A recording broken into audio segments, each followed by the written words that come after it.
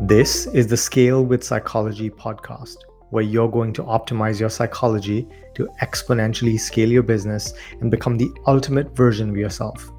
I'm your host, Ani Manian, widely known as the Mind Whisperer and trusted advisor and psychedelic therapist to the world's top entrepreneurs and leaders.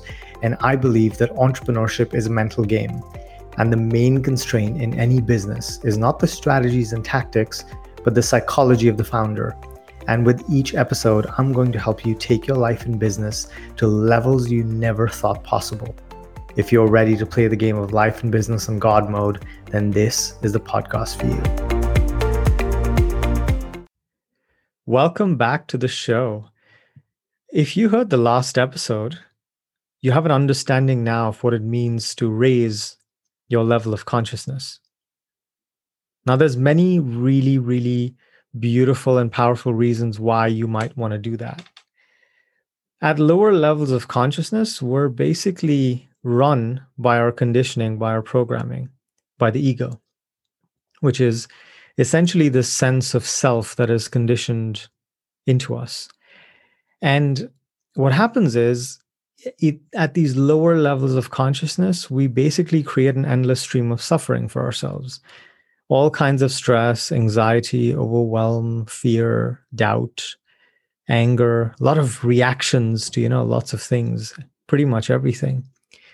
We feel like we're basically a victim to the circumstances in our life. And we have a really hard time accessing the states that we want, such as peace, happiness, well-being. And we stay stuck in this cycle, this endless loop of striving, of trying to find the things that we seek outside of us, looking for it in work, accomplishments, in the acquisition of objects, a new house, a new car, a new wife or husband. We try to find it in food and alcohol and drugs and sex and all these things. And we live our lives in this sense of lack, like there's something missing. So I'll go into this, really the reasons why, at a deeper level in a future episode. But today I want to give you 9 ways to actually raise your level of consciousness, to raise your level of awareness, the perceptual filter with which you experience your entire reality, the lens through which you experience yourself, your work, your relationships, your body, your literal physical reality.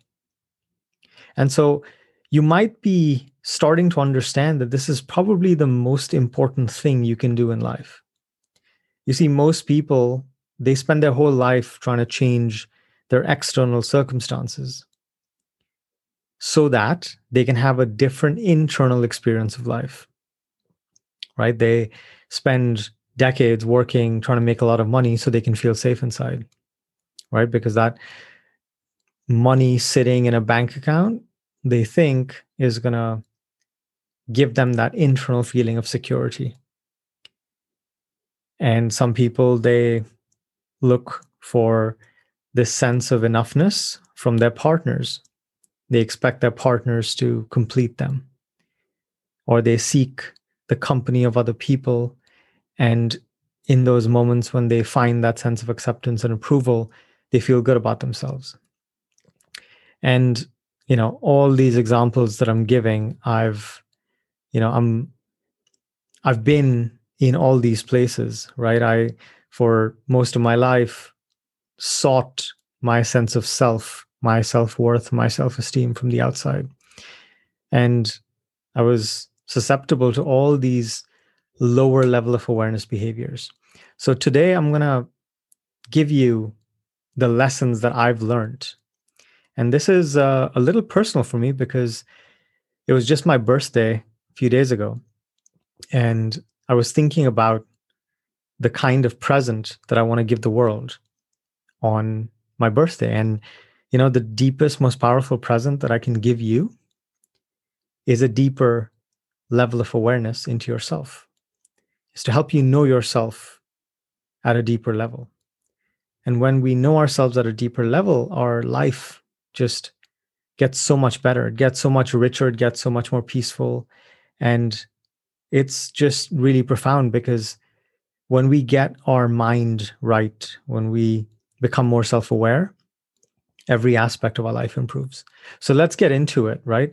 What's the first thing? The first thing is giving up this habit, this fixation of fixing and judging everything, and replacing it with just observing and witnessing.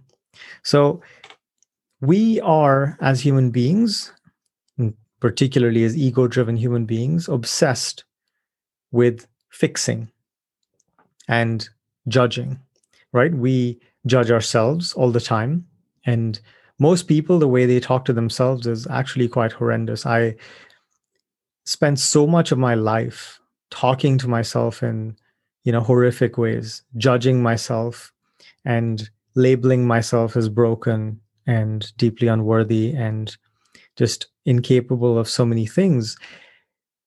And all it did was it kept me stuck in this feeling of not enoughness.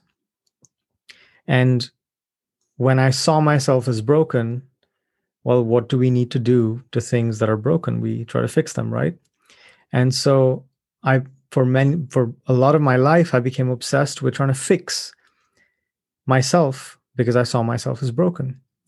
Now, this is probably one of the most insidious habits we can be in, whether we direct this fixing and judging at ourselves or we direct it at other people in our life.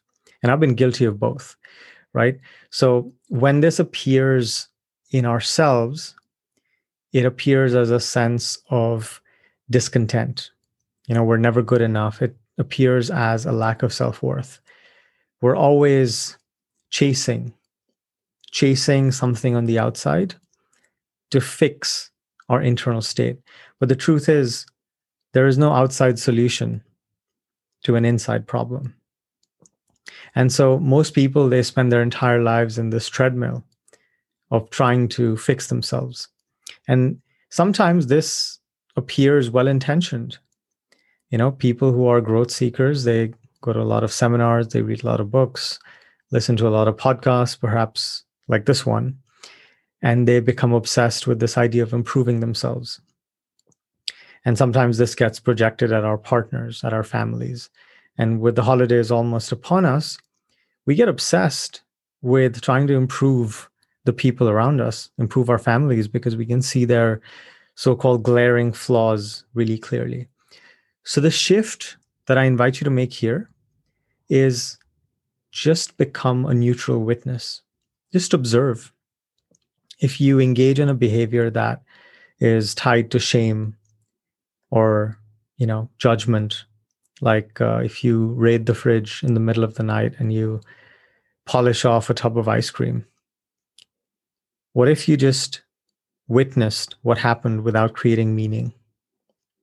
So what if you just witnessed the facts? I ate some ice cream. What if it didn't mean something about you? What if you witnessed the people in your life, your boss, your employees, your colleagues, your partner, your mom, your dad? And what if the next time you notice that you start judging them or you start getting triggered, what if you just neutrally observe and witness what they do? And the key difference is that the witnessing is complete within itself. It's not a means to an end. It's not, oh, I observe this behavior and therefore I must do something to try and change it within myself or the other. And so at the core, this is a kind of acceptance. And this is a kind of acceptance that really liberates a lot of energy that gets trapped. This creates stress because we're always trying to change something. The second thing, which really flows in from the first, is notice the places in your life where you seek control. And in all those places where you seek control, invite yourself to just allow things to be the way they are.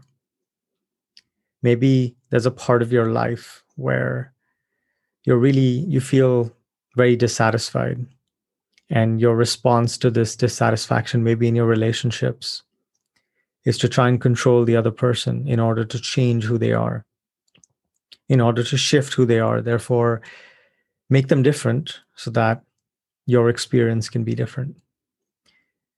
So this can apply to your relationships, it can apply to money, it can apply to your work, it can apply to, family again. It can apply to yourself. Is there a part of yourself, your own behaviors that you're really trying to control, right? And can you invite some more allowing in to that? And this is a double-edged sword because, a lot of people think that if they don't control, right, then things will really fall apart. We really impose a lot of control out of actually fear.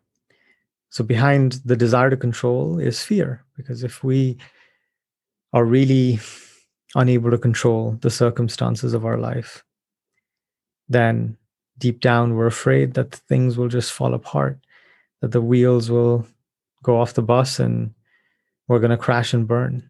If we don't control when we wake up with an alarm, then we'll just sleep all day. If we don't control our state with a lot of caffeine and stimulants, then we'll just be really lazy all day and not get anything done. If we don't control the behavior of our kids or dogs or peers or parents or loved ones, then they'll, keep doing the things that trigger us. So the invitation is to just allow. And maybe you just try this on for a day, 2 days, a week, and just notice what it's like to release that contraction, right? The contraction comes with the desire to control, because we're really narrowing our consciousness, really squeezing it, because we desire a certain outcome. We desire a certain different circumstance outside of us. Which leads to number 3, which is let go of trying to change others and accept where they are on their journey. A lot of times in the relationships we have with the people around us, we think that in order for us to have a certain experience, they need to have a certain change in them, in their behavior, in their beliefs, in their mindset, and how they show up. And so because we think that there is a causality between our outside circumstances and our internal experience, it, makes perfect logical sense that we try to change our outside circumstances to change our internal experience. But what we don't realize is that there's actually a missing link between the outside and the inside, and that is our mind. Because what happens is our mind takes the perceptual activity that we perceive as our direct experience, that is color, shapes, sound, taste, basically the inputs we get from our senses.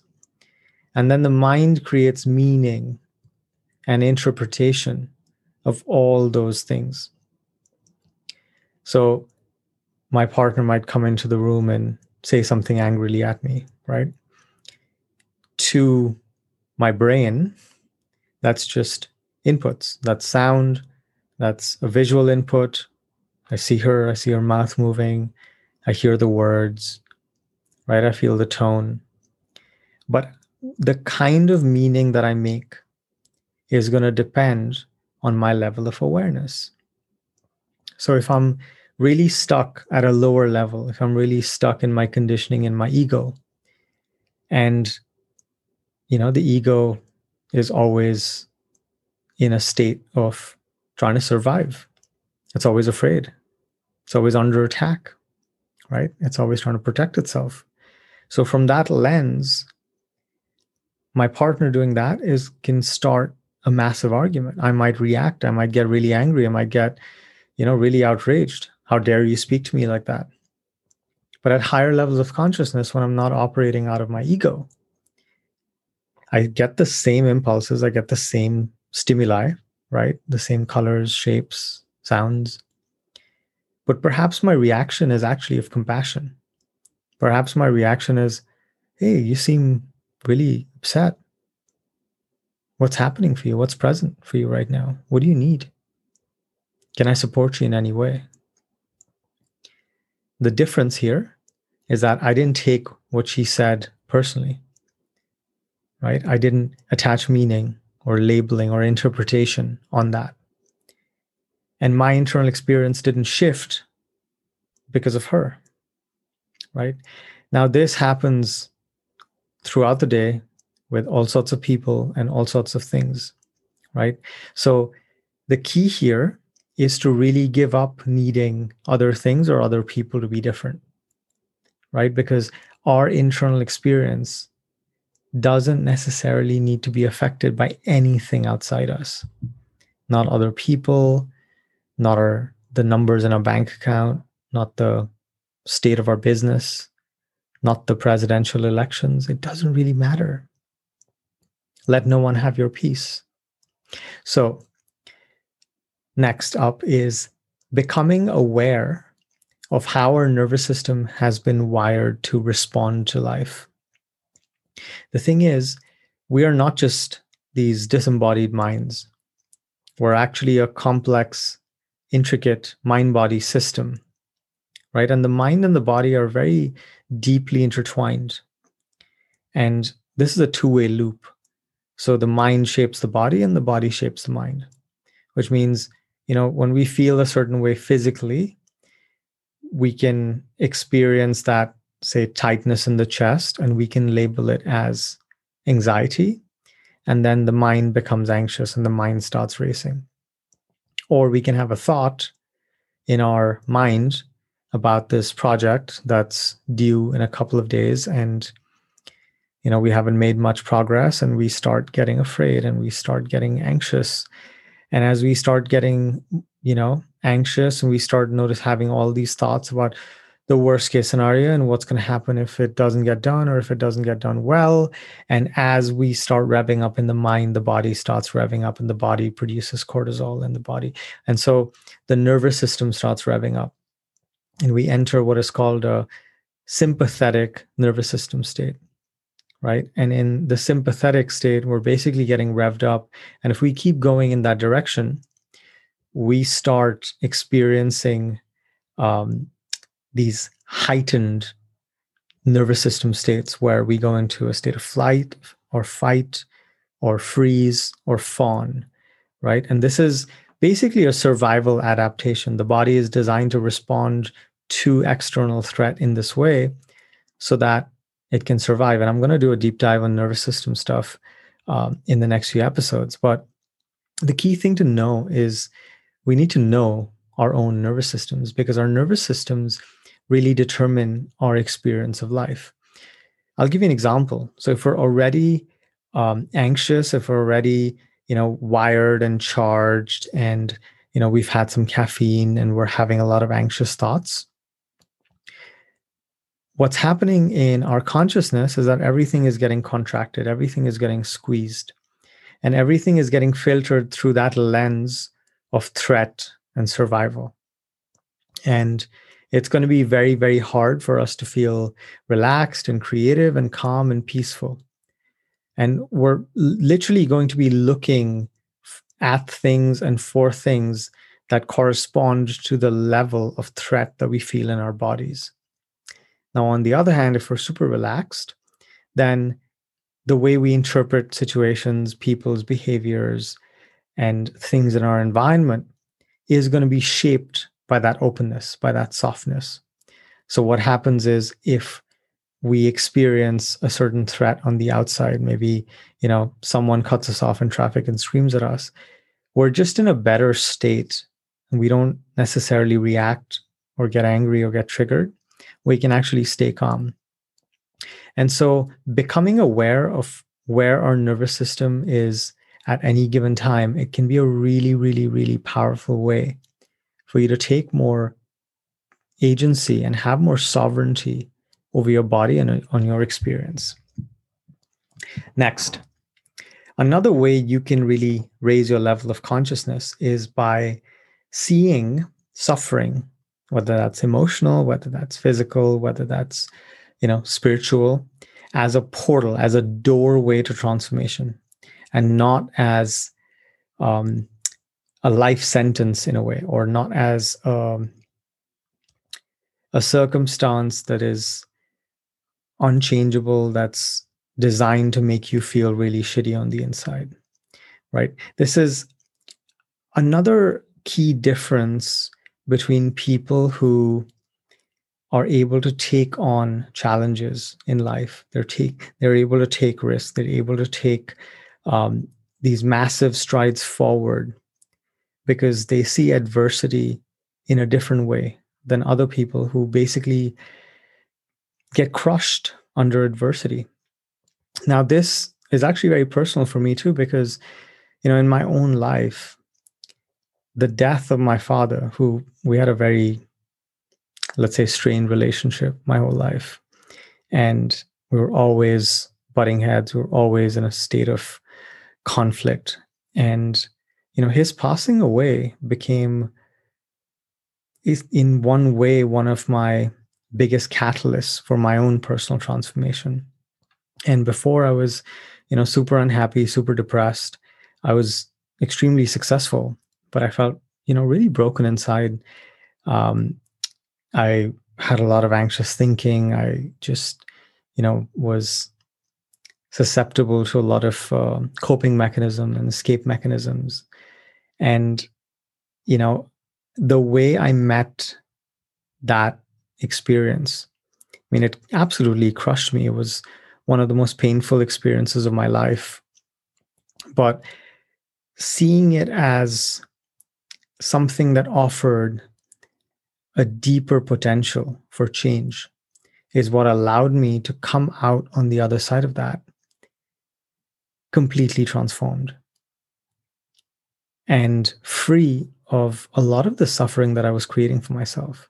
Now, albeit this took time, this took some time. It took a few years to really dive into the depths of who I was, to realize my true nature. But the key difference between the people who get crushed by adversity and the people who come out even stronger is that the ones who come out stronger, they see it as a catalyst. They see something deeper than just the surface level circumstance that's in front of them. Next, another great way to raise your level of awareness, your consciousness, is to challenge and question your ego. What that means is the ego is the part of us that is always making a story, right? It's that voice in our heads that's always creating a very interesting and dramatic narrative around everything that's happening. And in this narrative, we are the stars. We're the central figure in this drama. When we accept the stories and interpretations that the ego makes, then what happens is we get embroiled in this drama. Our life feels like a soap opera. That person said that because, they're out to get us, and this is happening here because, we become often victims in this drama. And we get stuck in this drama triangle of hero, victim, and villain. And we basically just do a merry-go-round around these characters. And sometimes we're the hero and we feel great. Other times someone else is the villain and we become the victim. And our life just passes us by as we engage in this meaningless mind drama. And all of it happens in our thinking. And meanwhile, life is passing us by. So the ability to challenge and question the stories we make, the narratives we construct about ourselves, about other people, about the world, is one of the most powerful ways you can elevate your level of consciousness. Next, recognize that how other people behave and respond is actually a reflection of their inner state, it's not about us.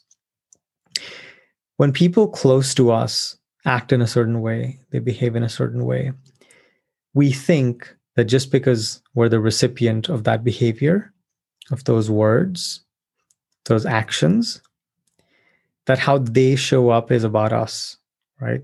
And this is what causes us to take things personally, and then we react. We respond from this ego-driven place of, how dare you say that? How dare you do that? And, this is really the cause of most of the relational conflict we experience. One of the most powerful ways you can free yourself and you can elevate your level of consciousness is by recognizing that, how people act, how they behave, what they say, what they do is actually a product of their ego identity, right? It's not about us. Because the thing is, to our ego, it really seems like everything in the world that happens is about us.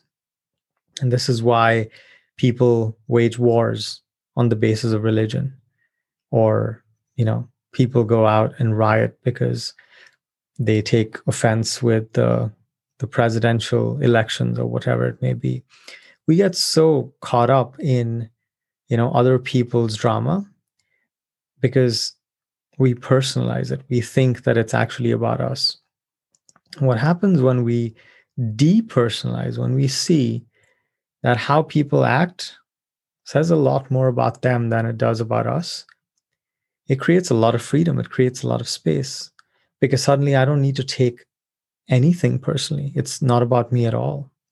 And I'm free to have my inner peace, to have my inner bliss, my joy, my happiness. Next, number 8. One of the most powerful ways in which we create suffering is by having expectations.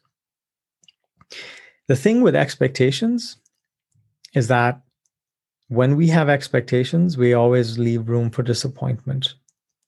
And when we're disappointed, often we don't feel good. It doesn't feel good to be disappointed. It feels like we're let down because we think things need to be a certain way, and then they don't turn out to be that way. And then we're really upset. We're really sad, right? So one of the most powerful shifts you can make that just skyrockets you in your level of consciousness is minimizing the expectations you create, whether it's expectations for yourself, expectations towards others, expectations of the world. And when you do this, when you really drop the expectations on all the things around you, then what happens is you're rarely disappointed because you're rarely attached to certain outcomes. You're rarely attached to certain circumstances. You're rarely attached to things needing to be a certain way. And again, what happens is you liberate a massive amount of energy that goes into creating these expectations. Because often these expectations are covert contracts. They're little contracts we make with ourselves or with, other people or the world at large. We don't communicate these. We say, if things don't happen this way, then I'm going to be really pissed off. And, given that we don't really have control over most things that happen in life, we're often in that place. We're either outraged or we're angry and we project our anger out, right? Or we're really sad, we're really disappointed, we're in anguish. We are expecting someone to fall in love with us and they don't. It feels really shitty. I've been there many times. Or, we expect someone to behave in a certain way because we did something nice to them, nice for them. And maybe they don't react the way we expect them to. And we're really pissed off, right? Aren't you grateful? Don't you see what I'm doing for you? And so allowing these expectations to drop and just becoming present, just unconditionally present with whatever is happening without making demands of it, is a really, really, really powerful way to dramatically reduce the suffering that we have the potential to create for ourselves. Number 9, and this is the last one. But really, this is, if you can do this, then you're basically at a level of consciousness where you're enlightened. So don't beat yourself up if you can't apply this one or any of these, because it's a process. There's, we all go on a path to realize these things. But this one is it's the mother lode. And I'm going to dive super deep into this, on the show, in the upcoming episodes. I'm going to create actually a program to help you really implement a lot of these principles in your life. So without further ado, the last one is shift your attention from what you're experiencing to who is experiencing. So what this means is most of the time, our attention, our awareness is on the objects that are in our awareness. So what that means is you may be, driving right now, listening to this, and your attention is, on the road, on the cars on the road, on the steering wheel, on the traffic lights, on the speedometer, right? There's all these objects in your field. Or maybe you're sitting at home with your partner listening to this because you're both growth seekers and, you want to learn more about your true nature and who you are and improve your life. And in your awareness, there are all these objects, like the objects in your living room, but also your partner who's in front of you. Now, most people, for most of their life, their attention is on the objects in the space of their consciousness. These objects aren't just physical, though. Your thoughts are also objects. Your emotions are also objects. Your body sensations are also objects. And all of these little perceptual units, all these things that we can perceive, anything we can perceive really is an object. Now, when we focus our attention on the objects, on the thoughts, on the feelings, the sensations, the emotions, these physical objects, people, things on social media, then all our attention gets wrapped up in these objects and the nature of these objects. And the nature of objects is that they're transient, right? They come and go. Thoughts come and go. Emotions come and go. Sensations come and go. People come and go. Everything comes and goes in life. That's the nature of impermanence. And so when our attention is on these objects, we live in a state of chaos because there's always things coming and going, right? There's no firm footing for our awareness. The only firm footing, the only ground of being that is eternal, that is solid, that is peaceful, that's calm, and that's stable is awareness itself. So you can ask yourself right now, how do you know you exist? How do you know you're alive?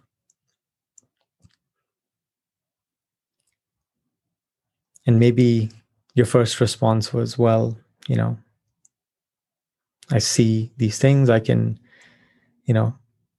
lift my hand up. I can see my own hand. I can move. I can breathe. And all these things are still objects. When you really take this question, you sit with it, how do I know I'm alive? And you ask this question to any of the 7 odd billion people who are alive. The only common answer you'll get is that I'm aware. I'm conscious. And so in this moment, connect to that sense of being conscious. Connect to that sense of being aware without focusing your attention on something that you are aware of. So rather than being in object consciousness, being aware of something or a thought or a feeling or a sensation, just allow your experience to be at the level of awareness. Just this resting in the fact that you're aware, the experience of being aware.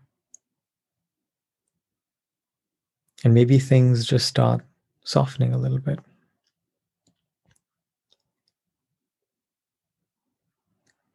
And maybe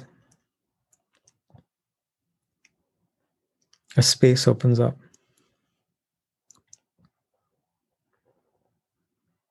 where you see your true nature shining through. Your true nature that is peace and happiness and calm and still. This is the real ground of being. This is who you actually are. You're this vast, open, luminous space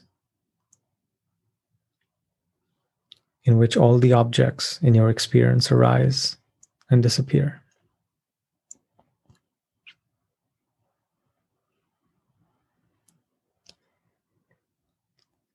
And in this space, you're absolutely limitless. And knowing yourself as this space is the key to realizing your true nature. So until next time, I love you, and remember that you are limitless. Thank you for listening to this episode. If you found value, please consider leaving a 5-star review to allow the show to reach more people, or share this episode via your social media channels. If you're an entrepreneur and want support in exponentially scaling your business, email me at ani@animanian.com.